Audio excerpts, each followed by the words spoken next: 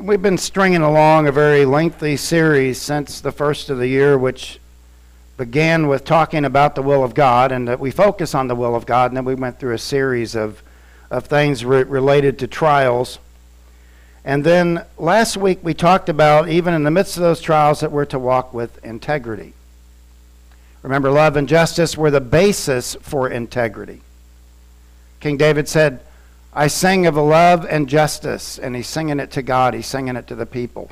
And David wanted to emulate that love and justice because the word integrity goes inward. And we looked at our 5 core values last week. So to walk with integrity. And as I thought about it this week, I thought about why should we walk with integrity. And I hinted at it last time that we were together. I think it's vital to walk in integrity because the moment that we tell people that we are Christians, we are immediately put under the microscope.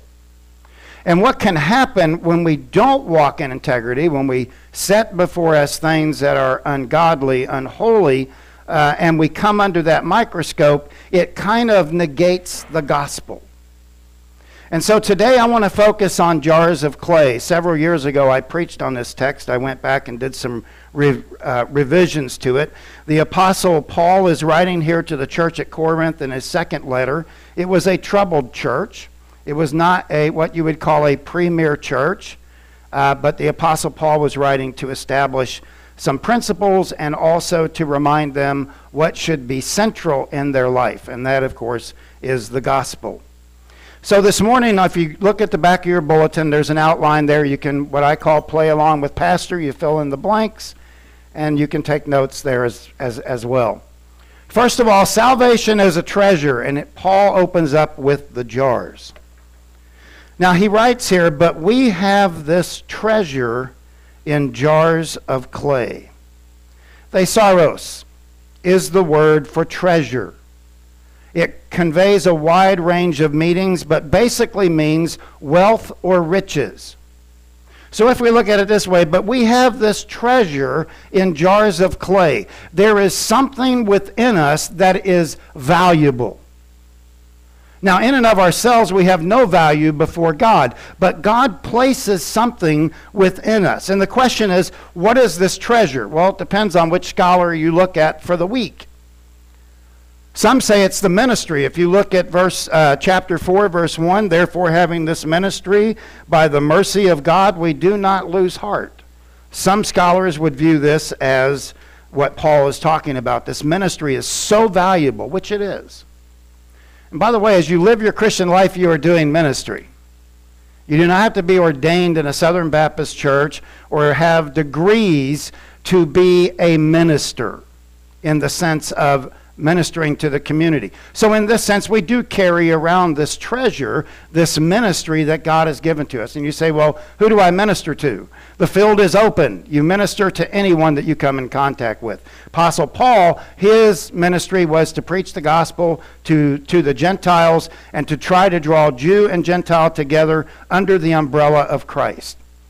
That was an important ministry for the Apostle Paul. A second thing that it could mean is it could be a reference to the gospel message.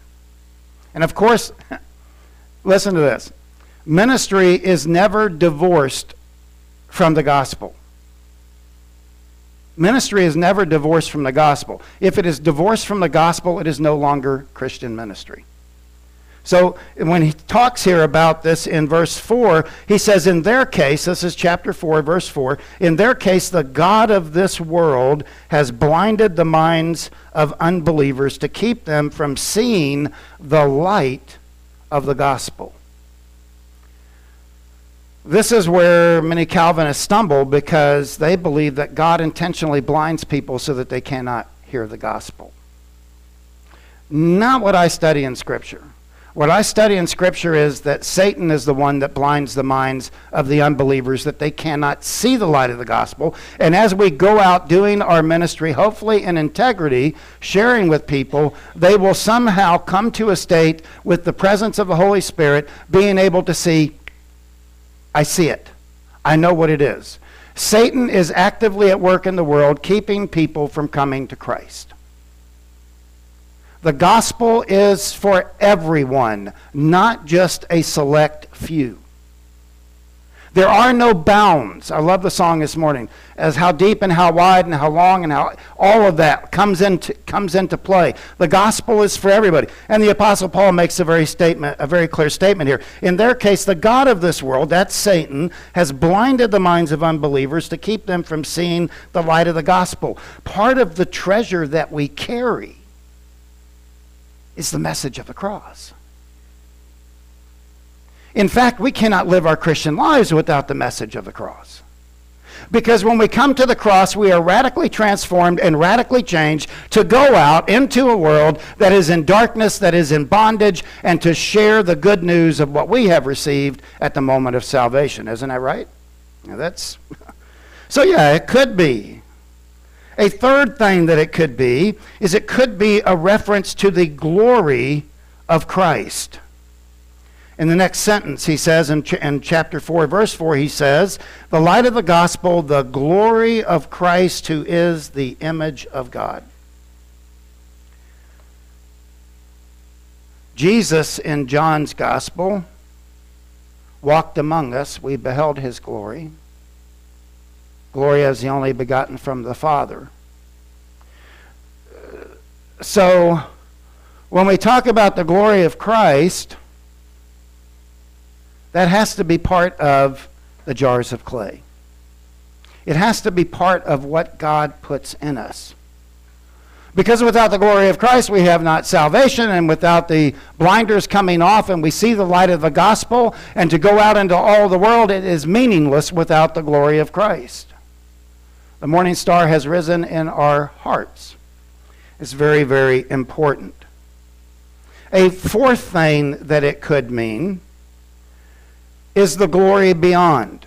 And that's in chapter 4, verse 17, when the Apostle Paul writes this, for this light and momentary affliction is preparing for us an eternal weight of glory beyond comparison.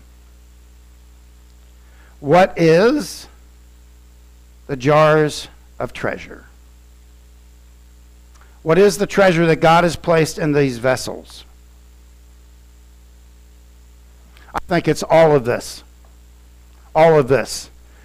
But ultimately, Christ is the center of all. So when we talk about this, we are talking about salvation as a treasure, and God does his business through jars of clay. Isn't that amazing? In the right around the time of the Apostle Paul, maybe a little bit after, this is one of the artifacts from that period. In Greece, and I mean it's a beautiful. Maybe able to see it a little better if it was darker up here, but beautifully handcrafted jar. It looked awesome. People would look at it and they would go, "Wow, that is awesome!" And it was handcrafted. By the way, notice the detail of the hands. Notice the detailing of the strings. I don't know what it's worth, but it's probably priceless today. But now what the Apostle Paul says here is this. But we have this treasure, the thesaurus, the wealth, the riches, in jars of clay. What was the Apostle Paul talking about? Was he talking about something like this? No. The Apostle Paul was talking about something like this. An ordinary household jar. Now, when you compare it to the first one, does it look beautiful? I think there's really imaging going on here. I think that there's imaging going on here. Knowing that this is what the Apostle Paul was talking about. Something similar to this, very plain, very ordinary. It's as if God takes plain people and pours into them the treasure of heaven. You know what that means? That means God uses you and he uses me. maybe outwardly we don't look beautiful to the world, and maybe in some cases we may look dumb because we believe in the resurrected Jesus Christ. But let me tell you, it is not the beautiful, the wealthy, the rich that God seems to use, although he can. I know some rich people that have come to saving faith in Jesus Christ. They give lots of money to the work of ministry. Praise God. Normally, it's us. It's you. It's me. That's the treasure that God, maybe outwardly nothing significant, but it's not what is outside that determines a person's value. It is what's on the inside. And what is on the inside of you, if you have trusted Jesus Christ as your Lord and Savior, no matter how broken down, battered, beaten life has hit you, you are a valuable treasure to the kingdom of God because what is in you and what is in me. That's where, in this day and age, in this day and age of everything, people having to be beautiful, every magazine that you pick up, you do know that stuff is airbrushed. You do know that is not real.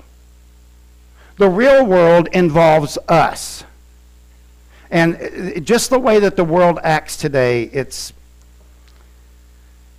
I like what David Garland said.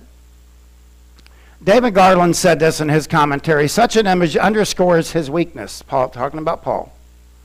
An earthen vessel is characteristically fragile. They would break these, just the handles would break off. They were just ordinary plain vessels, cup holders, anything that they could put water in, carry. Prone to breakage, easily chipped and cracked. By the way, some are more cracked than others. No, I'm just kidding. A breakable vessel offers no protection except from dirt and water. The image, therefore, listen to this. This is important. The image, therefore, serves to emphasize the contrast between Paul's own pitiful weakness and the great power of God. You show me a person who is fully surrendered to the cause of Christ, and I will show you a person that can do great things for the kingdom of God, who does not apparently outward have all the necessary tools to do such great work, but somehow God uses them in a great way. The great Billy Graham, he wasn't always a great speaker until he laid flat before God and said, God, use me. And Billy Graham became one of the greatest evangelists in the 20th century. Amazing. I remember Billy Graham once saying, God's still waiting for somebody who's fully surrendered to use him to their full capacity. That's wild. And that came from Billy Graham.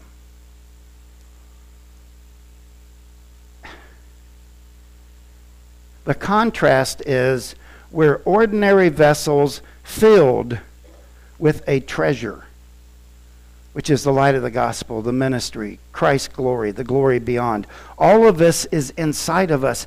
That is what makes us valuable.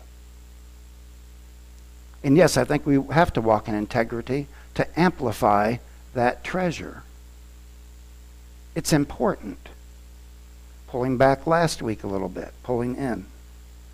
So, I want you to understand that you have immense value. I know you've probably heard this before from many other preachers, but I'll say it again. If you were the only one in this world, Christ would have gone to the cross for you. He died for you. He paid for you. Now, a question arises. Really? You mean God doesn't use the rock stars and the superstars to carry out his work? Why would he possibly do that? God could use all of these seemingly important people to carry out his work, but he chooses us. What can we possibly? Why would God do that? Look at the next line. 7b. To show the surpassing power that belongs to God and not us. That word power is dunamis. Dunamis is where we get the word dynamite. Now, you think about he's saying here is that he does this. God puts the treasures in broken vessels, cracked vessels, easily damaged. He puts them in there to show how much we need him. God is the one, brothers and sisters, that gets the glory. We get none of the glory. It is his glory that is in us, and we praise him because of it. But when God created the stars and the solar systems and the galaxy and mankind, he did that from his dunamis. His power, not ours. How many of you were around at the beginning of creation? None of us. God was the one that created us in his image to have a relationship. What about when Moses took the people across the Red Sea? Was that Moses? Moses was not a perfect vessel by any means. But God poured the treasure into Moses. He was able to part the Red Sea, and the nation of Israel crossed on dry ground. Did Moses get credit for it? Well, he did, but he also got blamed for a lot of things. But the fact is, God was the one doing it. God was the one that created the world. God was the one that delivered the nation of Israel. And then you think about in the New Testament, you think of Paul and Silas in the Philippian jail at the midnight hour. They were singing and praising to God, and all of a sudden, what happened? The whole place shook. Jailhouse rock, if you want to call it that. Jailhouse rock. Their chains were off, and the Philippian jailer said, Paul said to him, "Do not harm yourself, we are all here." And the Philippian jailer said at that point in time, when they realized that Paul and Silas could not do that, he said to them, "What must I do to be saved?" See, in Paul and Silas's case, the treasure was locked down. But don't you know that those people in that, because none of them left, those prisoners and those jailers were listening to the Apostle Paul and Silas in there. People listen to us. And they do take in what we say. Again, not Paul and Silas. It was God. What about Jesus Christ when he raised from the dead? That's the ultimate power of God. And by the way, that's the ultimate power of God that will send us to eternity because of what Jesus Christ did in the resurrection. There's our hope.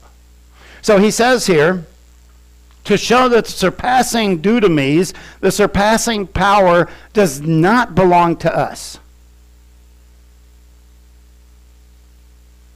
It belongs to God. Isn't that amazing? Isn't it amazing that God, have you seen people that go through really difficult times and hardships, and they seem to come out on the other side? Was it their power that did that? That was the power of God that did that. And by the way, he's always with you. You realize that, right?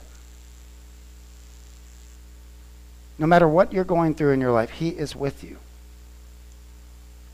Little old you, little old me, God is there, and he's doing miraculous things.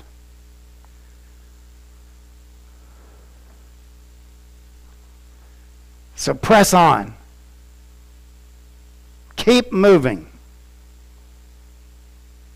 Keep moving. Through a series of difficulties and deliverance, you see it's 8a, 9a.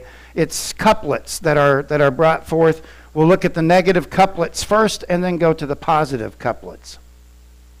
And I'm going to read it that way, because you're going to say, "Wait a minute, he read something different." No, I'm reading 8a and 9a first. We'll get to the second part. We are afflicted in every way. Listen to this. It's like a barrage. Paul pours it out. We are afflicted in every way, perplexed, persecuted, and struck down. Oh boy, can't wait for Monday, right? Right? These are the difficulties that we face. Phlebo is the word for afflicted. It refers to physical or psychological suffering. Years ago when I was in the Army, and I was a section chief, particularly in Hawaii, there were other times, people did not like me. Particularly, I can think of 3 upper seniors that did not like me because I was a Christian. I was harassed. I didn't stop. The outshot was, and it was difficult. I'm not going to lie to you. It was a difficult period. But they were messing with my head. They were inside my head messing with it. And then finally, to be honest with you, I picked a period when I couldn't go any further, so I went. You guys have heard this story before, I'm sure. We went back to Florida for 30 days. I kept waiting. At the end of the 30 days, I thought, I got to go back there. I did not want to go back there. And when I got back to the unit, I walked up, signed back in from leave, and here it went. The first sergeant would like to see you tomorrow morning. Here we go again. Walked in, knocked on Top's door, walked in, and he said, Sergeant Frazier, you are now taking over the platoon.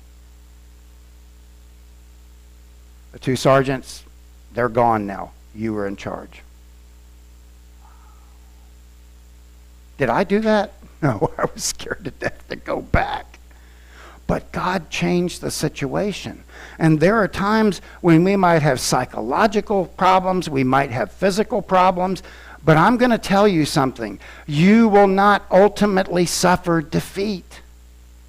You can't, because you're a child of God. And I'm not talking about charismatic theology here. I'm talking about biblical theology. You do not lose. In the end, it may look like you're losing at the time, and it may look like you're having a rough spot, and you probably are. But I am telling you that you cannot lose because of whose power you are carrying inside of you. You cannot do it. So he says, we are afflicted. I get that. We are perplexed, great trouble, meaning discouraged. None of us live there, right? None of us live in the state of discouragement. See, that's another tool that Satan uses to say, God's not taking care of it. Sometimes that discouragement comes from the world. Sometimes it comes from just life in general. But he says we are perplexed. We are persecuted. You know what that word means? Harassed. I was harassed when I was in the Army, but I never said too much about it. Maybe that was my air assault training. Maybe that was the sergeant's creed. You just push forward. I never reported it. I pushed back on it a few times, but I never said, these guys are harassing me. They're hurting my feelings. I didn't do that. And then he says here, struck down. That we are struck down. Physical or psychological, it's afflicted. We're perplexed, discouraged, or confused, which when I wake up in the morning, I'm kind of confused. But after my first cup of coffee, I get right back on track. So number 3, persecuted, hunted down, or chased. The early church. Most of us live here in our Christian lives. Maybe some here. We don't get hunted down. Although I can see a day where that may be coming. Maybe in the next 20, 30 years, where being a Christian will be deathly. Number 4, struck down, thrown down. The Apostle Paul is giving us an image here. What image could he possibly be presenting? Wrestling. Paul used sports images. If Paul was here, he'd probably be watching TV, watching football, baseball, because he used sports image. He used a lot of image. Here, it's being thrown down, and it's not a light throw. When I was in high school, I tried wrestling, and I got so tired of getting thrown to the mat that I said, I can't do it. My little back's hurting. But no, he's using force being thrown down.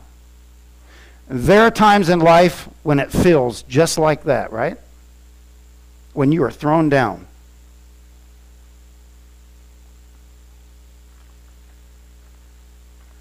So these are all bad images.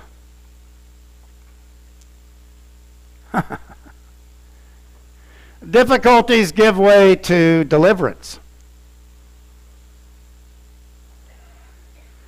Difficulties give way to deliverance. Now I'm going to read the B's. The A's are up here, the B's are here. This is the second part of the couplet. Listen to this. But not crushed. Notice. Not driven to despair, but not forsaken, but not destroyed. That's the other end of the couplet. He says, yes, we are afflicted in every way, but not crushed. Yes, we are perplexed, but we are not driven to despair. We are persecuted, but we are not forsaken. We are struck down, but we are not destroyed. That's the other end of the couplet. Because if you live your Christian life where I'm perplexed, I'm beaten, I'm torn down, you're forgetting the second part of the act. And the act is that God is in the deliverance business. I'm telling you, whatever you're going through today, God will eventually pull you out of it when you have learned what you are supposed to learn through it. This world does not determine your destiny, nor mine. God determines our destiny. Our hope is in Him and Him alone. He's the one that we look to. He's the one, Abba Father, that we go to and we ask God, I'm hurting. He sees it. He knows it. He's not an unfeeling God. But God will deliver you at the moment that you need to be delivered. And this is what I have found in my life, not a moment second sooner. I go back to that event in my life, and I just remember, okay, God did it here. He's going to do it again. That's the way God works. So, we're afflicted, and the word literally means not broken into pieces. We go back to that little vessel. It's delicate. And it may come under some stuff, but it's not going to break. It's not going to. Why? Because it's the power of Christ. It's the power of God. Stay the course. Keep going. Keep pushing. Keep pushing. Number 2, perplexed but not without hope. You and I are not without hope today. You do realize that. Here's something that gets me, and I can't get my mind around it. How can you live a life apart from Christ and think there is hope? Wait a minute. That might be the treasure in there. You think about it. When you are lost, there is only momentary hope, not eternal hope. That's a huge difference. That is a huge difference in the way that people think and act. We're persecuted but never abandoned. And there were times when all this was going on, and other times when I thought, okay, God, come on, you're welcome to join me in this. Please. And walk through it. I was never alone. I was never outside of His watchful eye. And guess what? You're never outside His watchful eye either. He knows it. Some of us know it more than others. I get it. We are never abandoned. Number 4, we're struck down, but we're never beaten in a match.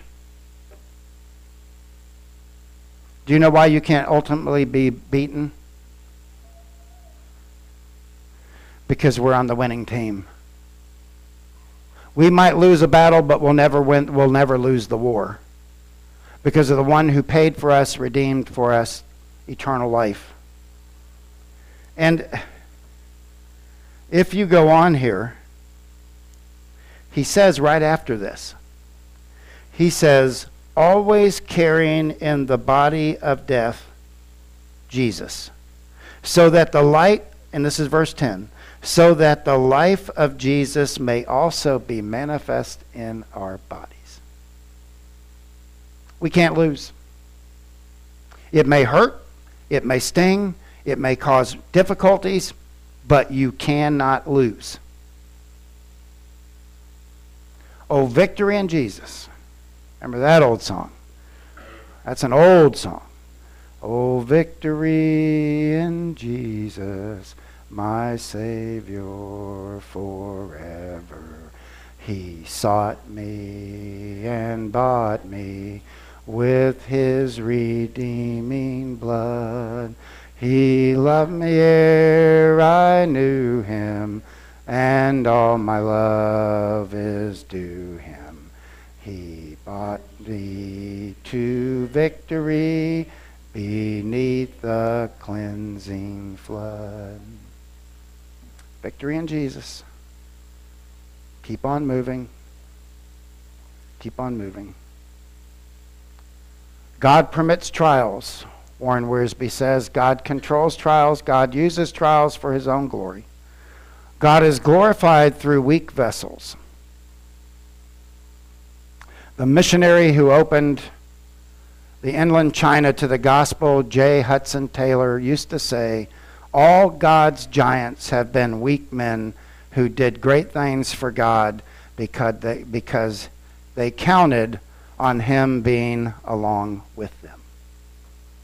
When you go out this week, know that God goes with you, that there is a victory, and he uses the victory jars of clay like us.